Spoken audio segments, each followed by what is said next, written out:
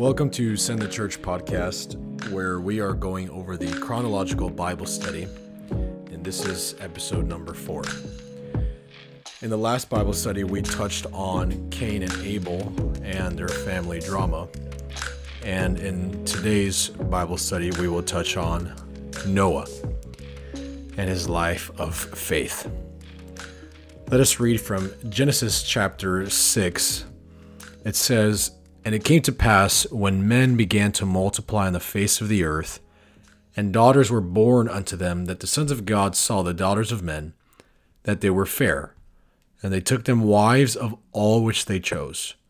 And the Lord said, My spirit shall not always strive with man, for that he also is flesh, yet his days shall be 120 years. There were giants in the earth in those days, and also after that, when the sons of God came in unto the daughters of men, and they bare children to them, the same became mighty men which were of old, men of renown. And God saw that the wickedness of man was great in the earth, and that every imagination of the thoughts of his heart was only evil continually. And he repented the Lord that he had made man on the earth, and it grieved him at his heart.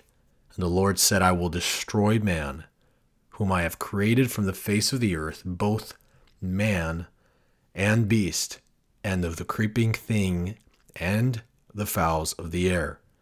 For it repenteth me that I have made them. But Noah found grace in the eyes of the Lord." Skip to verse 11. The Bible says, "How the earth was also corrupt before God, and filled with violence." It was in this condition of the world that God spoke to Noah. Now, whether or not you know the story, I want to add one more detail from Hebrews chapter 11. It says in verse 7, "By faith Noah, being warned of God of things that not seen as yet, moved with fear, prepared an ark to the saving of his house, by the which he condemned the world, and became heir of the righteousness which is by faith." 2 Peter adds some more detail regarding Noah in chapter 2, verses 4 through 6. "For if God spared not the angels that sinned, but cast them down to hell, and delivered them into the chains of darkness, to be reserved unto judgment, and spared not the old world, but saved Noah, the eighth person, a preacher of righteousness, bringing in the flood upon the world of the ungodly." Here we're reading, and it's recounted that Noah's life was quite significant to be referenced throughout the Bible. Noah was a very prominent person that God wanted to keep at the forefront of his people's mind throughout generations.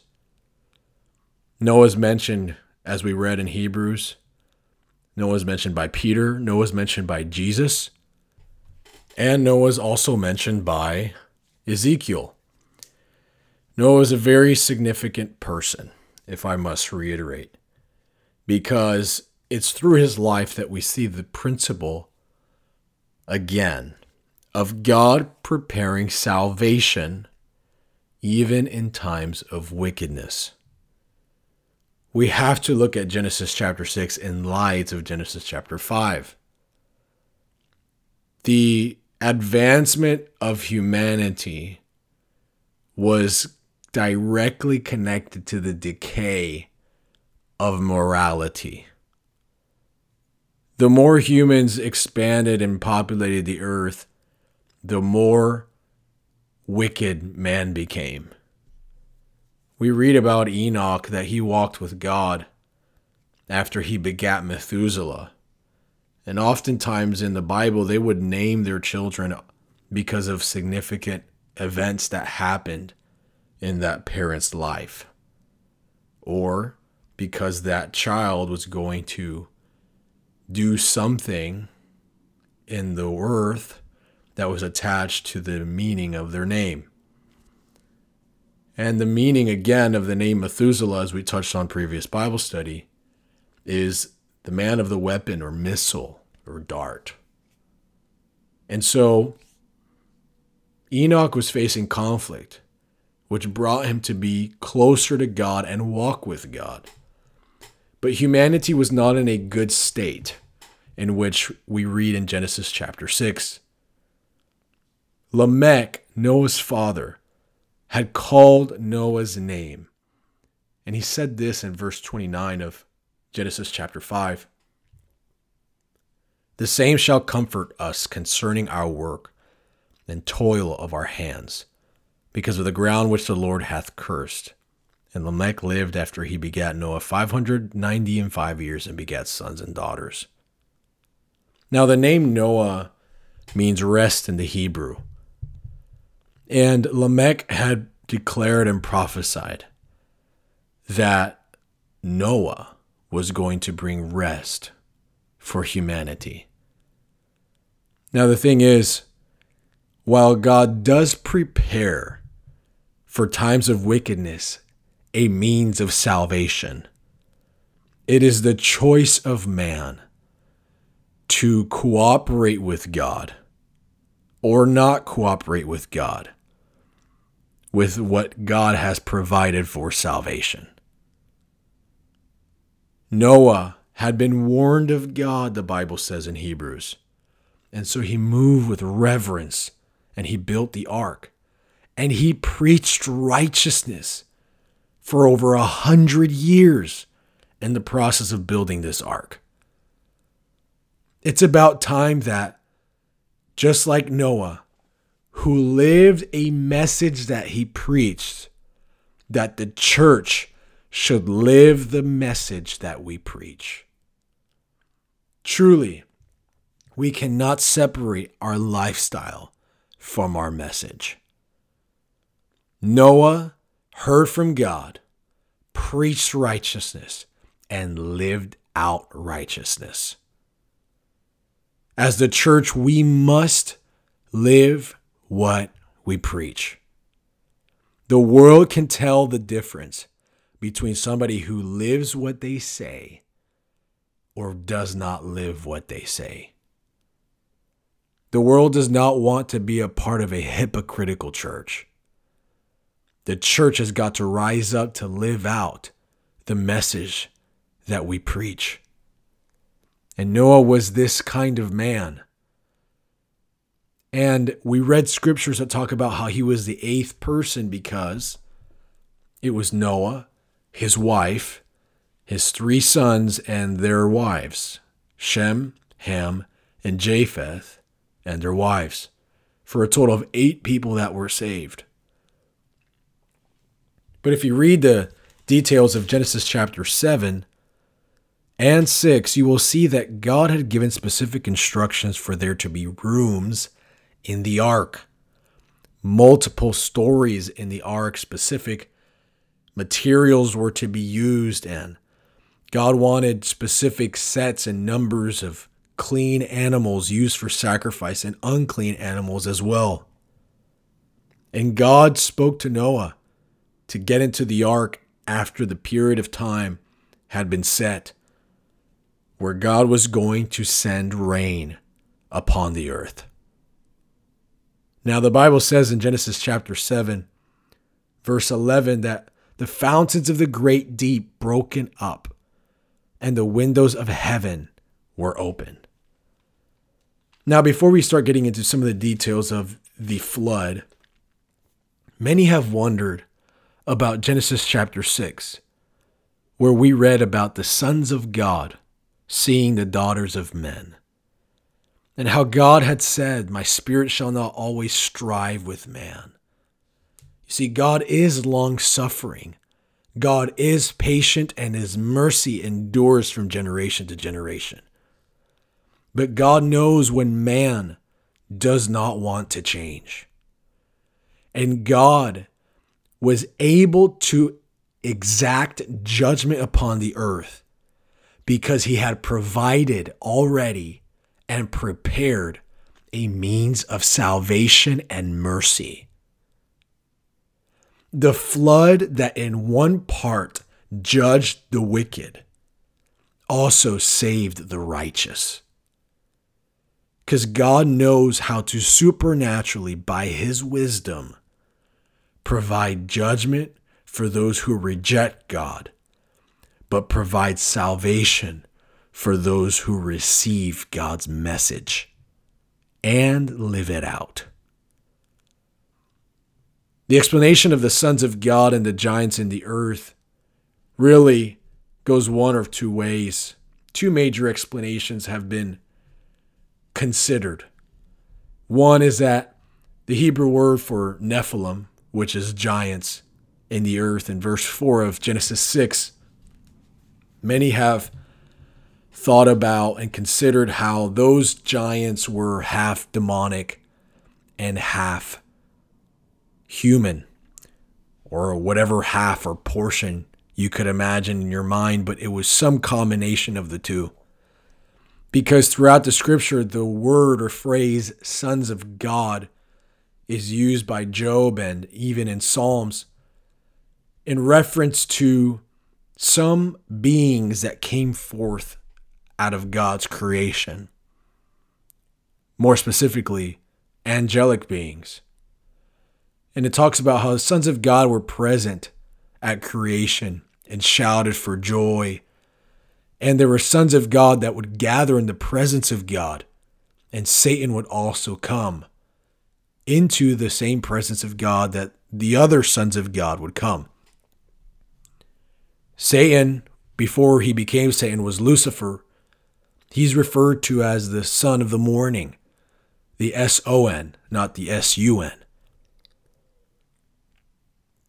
And this one explanation has really caused many to contemplate how these angelic beings, which there are really two classes, major and general classes of angelic beings. There's God's holy angels, and then there's fallen demonic angels. It has been considered that these fallen angels, these fallen beings, supernatural angelic beings, they intermingled with women, human women, and out of their unnatural affection and relationship came forth these giants in the earth. And these giants in the earth is quite an interesting thought, because that word Nephilim and how it has been described in the Hebrew, that they were men of renown, the Bible says, men of old. Some have considered that there are vague representations of these men of renown through what many would call Greek and Roman mythology, and the mythology of the Nordics and other nations that have existed in human history. Now, I would not encourage you to ascribe to digging into all of the mythology of different cultures to try to figure out what these Nephilim were, because ultimately, whether it was this explanation or the second, where some have said that these sons of God are not angelic supernatural beings, but they're of the line of Seth, intermingled with the line of Cain, and perversion came amongst humanity because godliness intermingled with ungodliness. And we have the moral decay of humanity, whether it's the first explanation of somewhat half human, half false god beings, or the godly line of Seth or the ungodly line of Cain. God was not happy with the decay that humanity had embraced. Yes, there are angels who left their first estate, and some were reserved in Tartarus until judgment, Peter says. And yes, we have seen in human history how God's people had intermingled with people outside of covenant with God. So we can see the principle present of both possible explanations. Yet, the same conclusion is revealed in that God, regardless of the source of wickedness in humanity, has prepared a solution of salvation for humanity. And this is what we see in Noah. He had prepared an ark, moving with reverence unto God, preaching righteousness, living righteousness. And the Bible says in 1 Peter 3, verse 18, "For Christ also hath once suffered for sins, the just for the unjust, that he might bring us to God, being put to death in the flesh, but quickened by the Spirit, by which also he went and preached unto the spirits in prison, which sometime were disobedient, when once the long-suffering of God waited in the days of Noah. While the ark was a preparing, wherein few, that is 8 souls, were saved by water. The like figure whereunto even baptism doth also now save us, not the putting away of the filth of the flesh, but the answer of a good conscience toward God, by the resurrection of Jesus Christ." Permit me to read it in the Amplified Classic Edition. It says, "For Christ the Messiah himself died for sins once for all, the righteous for the unrighteous, the just for the unjust, the innocent for the guilty. That he might bring us to God. In his human body he was put to death, but he was made alive in the Spirit, in which he went and preached to the spirits in prison, the souls of those who long before in the days of Noah had been disobedient, when God's patience waited during the building of the ark, in which a few people, actually 8 in number, were saved through water. And baptism, which is a figure of their deliverance, does now also save you from inward questionings and fears, not by the removing of outward body filth, like bathing, but by providing you with the answer of a good and clear conscience, inward cleanness and peace before God, because you are demonstrating what you believe to be yours through the resurrection of Jesus Christ." Here we see in the life of Noah the same principle we discussed with Enoch, that faith is seen by works. Faith is demonstrated by works, as James would say. And Noah demonstrated his faith by working on the ark, and the cleansing of the earth happened. And Peter connects that same principle to baptism, that we demonstrate our faith through baptism, because it is an answer of a good and clear conscience, inward cleanness and peace before God, because of our faith in the resurrection of Jesus Christ. Beautiful principles as to the power of faith being demonstrated by our actions. Noah lived out the message of righteousness that he preached, just like we ought to also live out the message of righteousness that we ought to preach. So jumping back to Genesis chapter 7, the fountains of the great deep were broken up, and the windows of heaven were opened. God had sent water to globally flood the earth from both the sky and underneath the earth. You could have a great time looking into geological history and archaeology regarding the record that the earth gives of a global flood upon the earth. The Grand Canyon, other mountains give and bear record that the flood happened globally.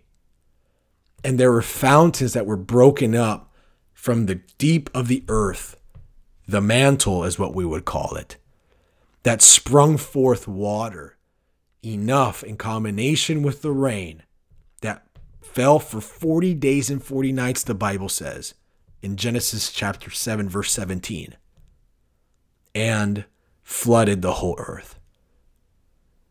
Now, before this rain started falling, and before the fountains had broken up, God had ordained for the door that would ultimately be the entrance and the exit of the ark. God had ordained that he was going to be the one to shut it.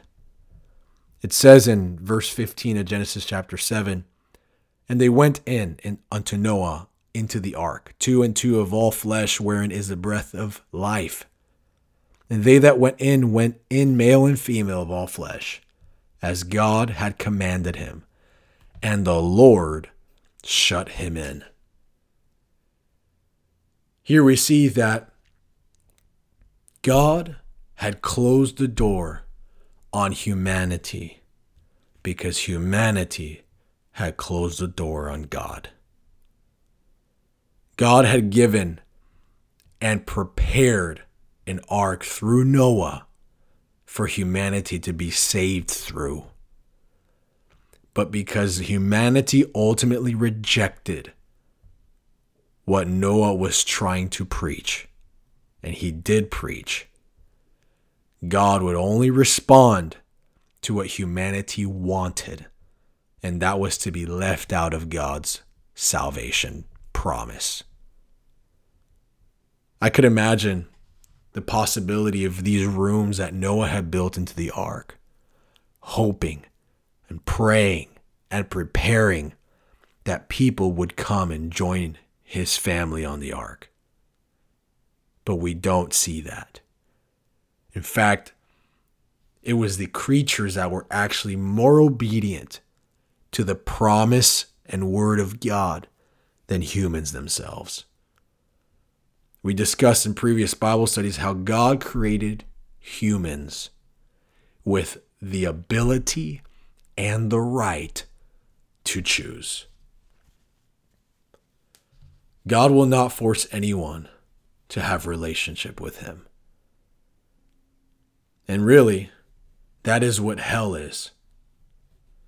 Hell is us receiving what we want when we do not want God in our lives. Heaven is receiving being with God because ultimately we want to be with him. So hell is our choice if we go there. Just like heaven is our choice if we go there. And it's a choice we get to make on the grounds of what God has provided for us in the ark of salvation that is found through Jesus Christ. And just like the Lord closed the door for Noah's family to get into the ark, there's going to come a day soon that the Lord is going to close the door on humanity that does not want to be saved. Because the same God that said that my spirit will not always strive with man is the same God that is being patient and long-suffering today, while the ark of salvation that is found through the body of Christ, his church, is being built in the earth. And God will shut the door once he sees that humanity no longer wants to participate with God.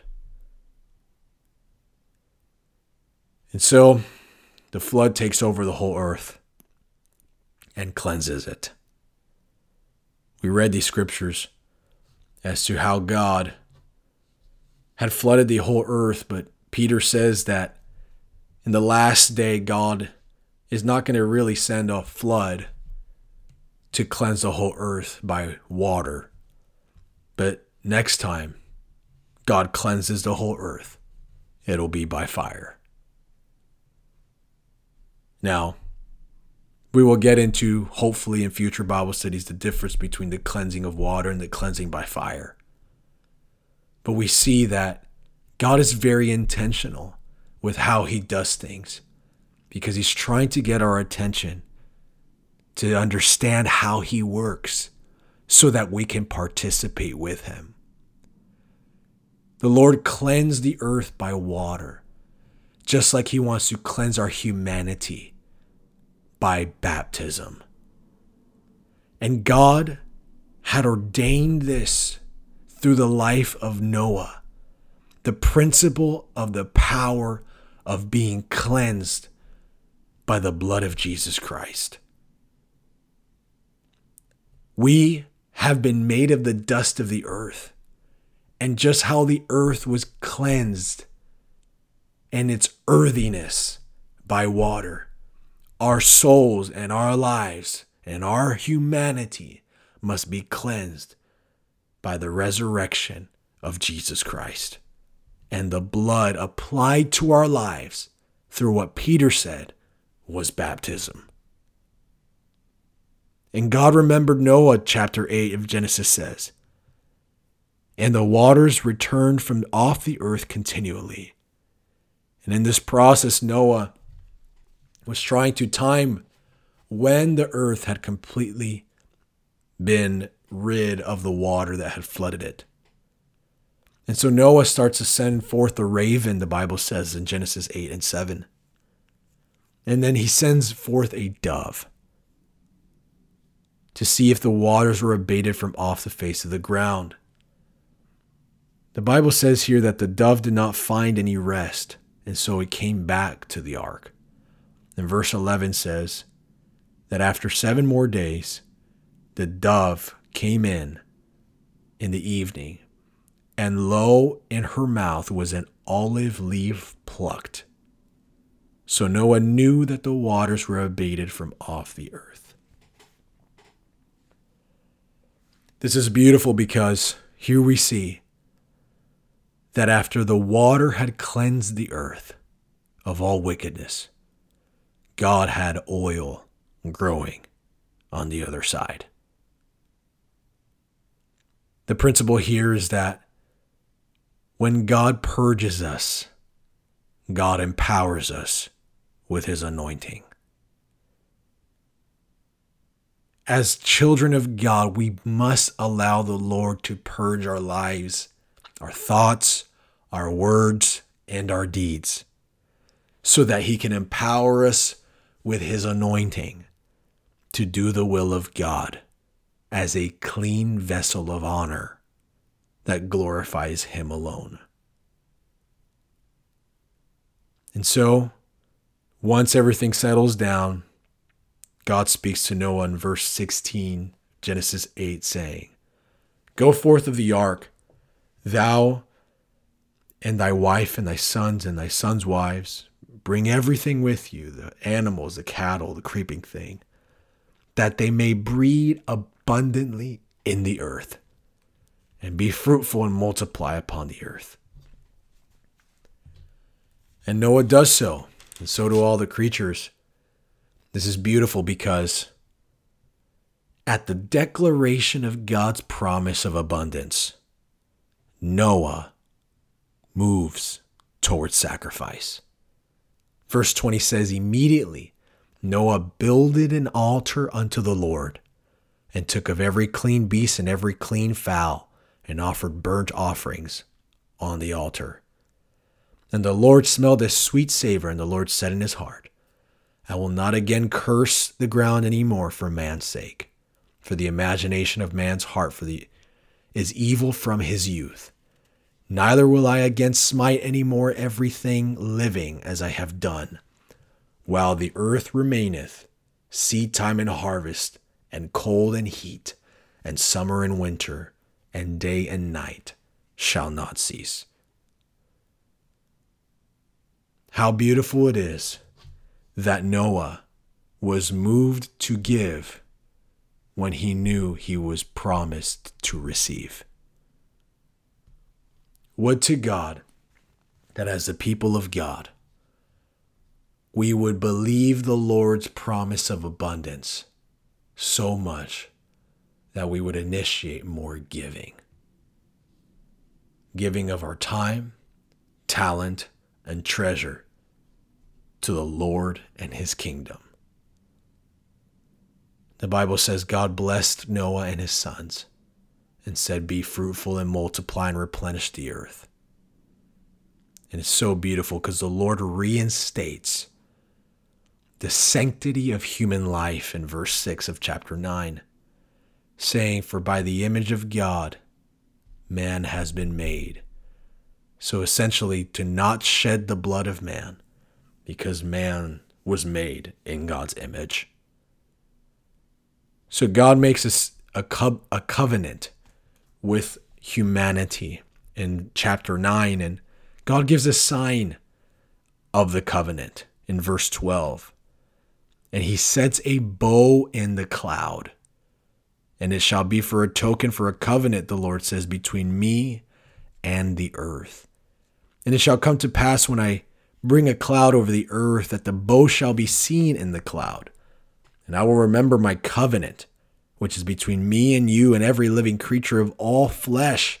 And the waters shall no more become a flood to destroy all flesh. And the bow shall be in the cloud, and I will look upon it, that I may remember the everlasting covenant between God and every living creature of all flesh that is upon the earth. Now, this token that God chose to demonstrate and remind himself and us of his mercy and grace is so unique. And yet today, in the last 50 years really, we have seen a resurgence of the same, or perhaps really a similar, symbol of the rainbow to be a symbol of perversion. The kingdom of darkness has tried to use this symbol that God chose to demonstrate mercy. The kingdom of darkness has used that same symbol to demonstrate perversion.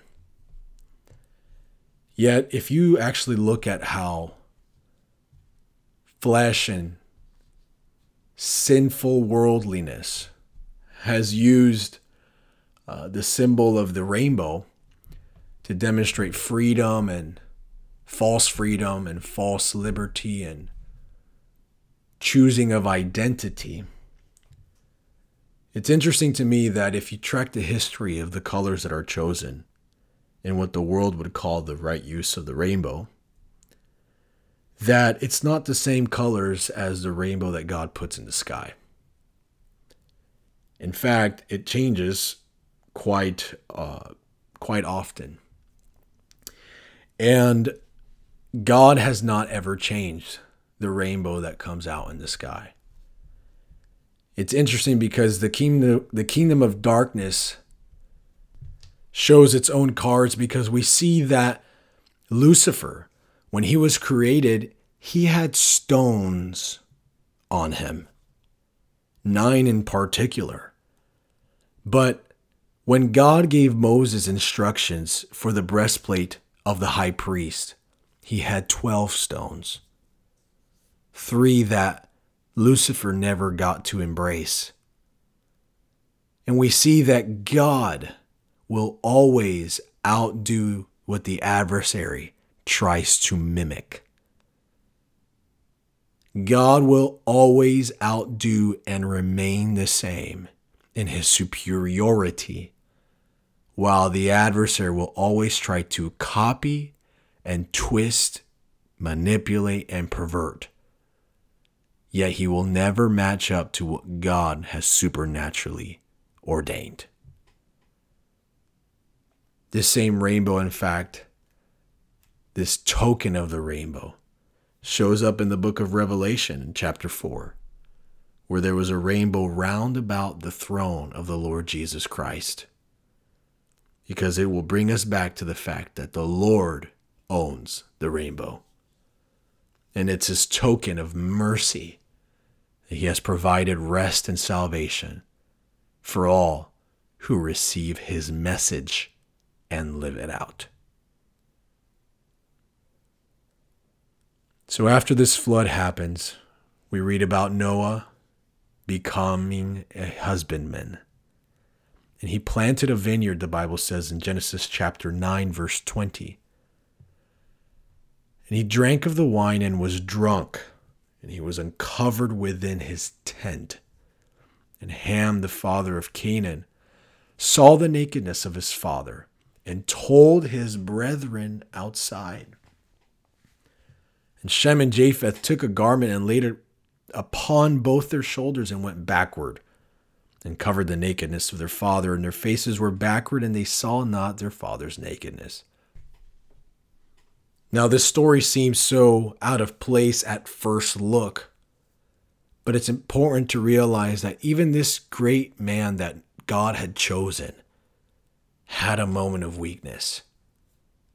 Yet, Ham comes in and in Noah's moment of weakness exposes his father by humiliating Noah's weakness and sharing it abroad with his brothers. This is an interesting story for God to include right after Noah had been a chosen man with a covenant from God and with God, and showing Noah's weakness.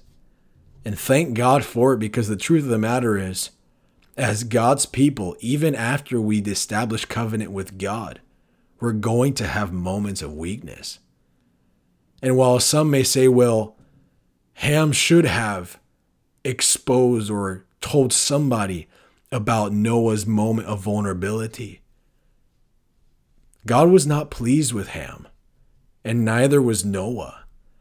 And God allows Noah to pronounce a curse upon Ham's lineage, because Noah, even in his weakness, should not have been exposed and humiliated by his son.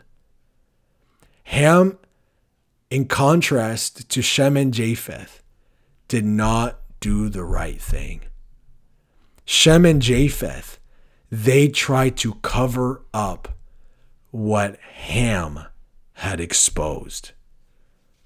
Now, this story is not support for concealing people's sins when it damages others. Because Noah was by himself in his tent, drunk, and Ham intruded upon Noah and humiliates and exposes Noah's moment of weakness and vulnerability, instead of trying to help Noah in his moment of weakness and vulnerability. Let us not forget that the grace and mercy of God is great, because if we were honest, even the greatest of men and women of God have moments of weakness. It's not an excuse to all of a sudden live outside of covenant with God and have no standard of discipline and commitment and devotion and holiness unto God. But really, it's to be honest with ourselves and say that regardless of what kind of success we have had in ministry or whatever kind of experiences we've had in our relationship with God, we're going to have moments of weakness. And we're going to need somebody in the family of God that helps us to move beyond our vulnerability and weakness back into sobriety in the Spirit. We're all going to have moments of frailty in our humanity, but it does not excuse a lifestyle of compromise and worldliness and carnality. Ham should have known from living through the flood that God was merciful, and God was not looking to set up man for failure, but God is in the business of restoring and helping man find a means of cleanness and salvation through the cleansing that comes in the Lord. But Ham does not do this. Ham exposes his father, while Shem and Japheth come to assist in helping make sure that Noah was secure. Here we conclude the story of Noah. And in Genesis chapter 10, we get the record of the generations of Noah after his life. We read about Nimrod, a big figure that we see represented in types throughout the rest of the Old Testament. How Nimrod had ultimately gotten people to worship false gods. Because the truth of the matter is, even after God had established a covenant through Noah, man was not going to be forced to live out that covenant. Man still had a choice to make, whether or not he wanted to honor God or honor his own flesh. So Nimrod comes along the scenes. We read about different tribes and nations coming forth.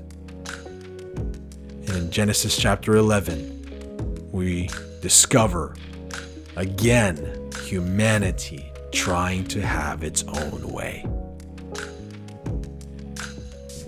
I encourage you to read these passages, Genesis chapter 6 through 11, and pray to the Lord about learning more of these scriptures and reading the story for yourself, and see how God gets in the details to reveal himself to us, how gracious and merciful he is. Thank you for joining the Chronological Bible Study number 4 episode with Send the Church podcast. Be blessed in Jesus' name.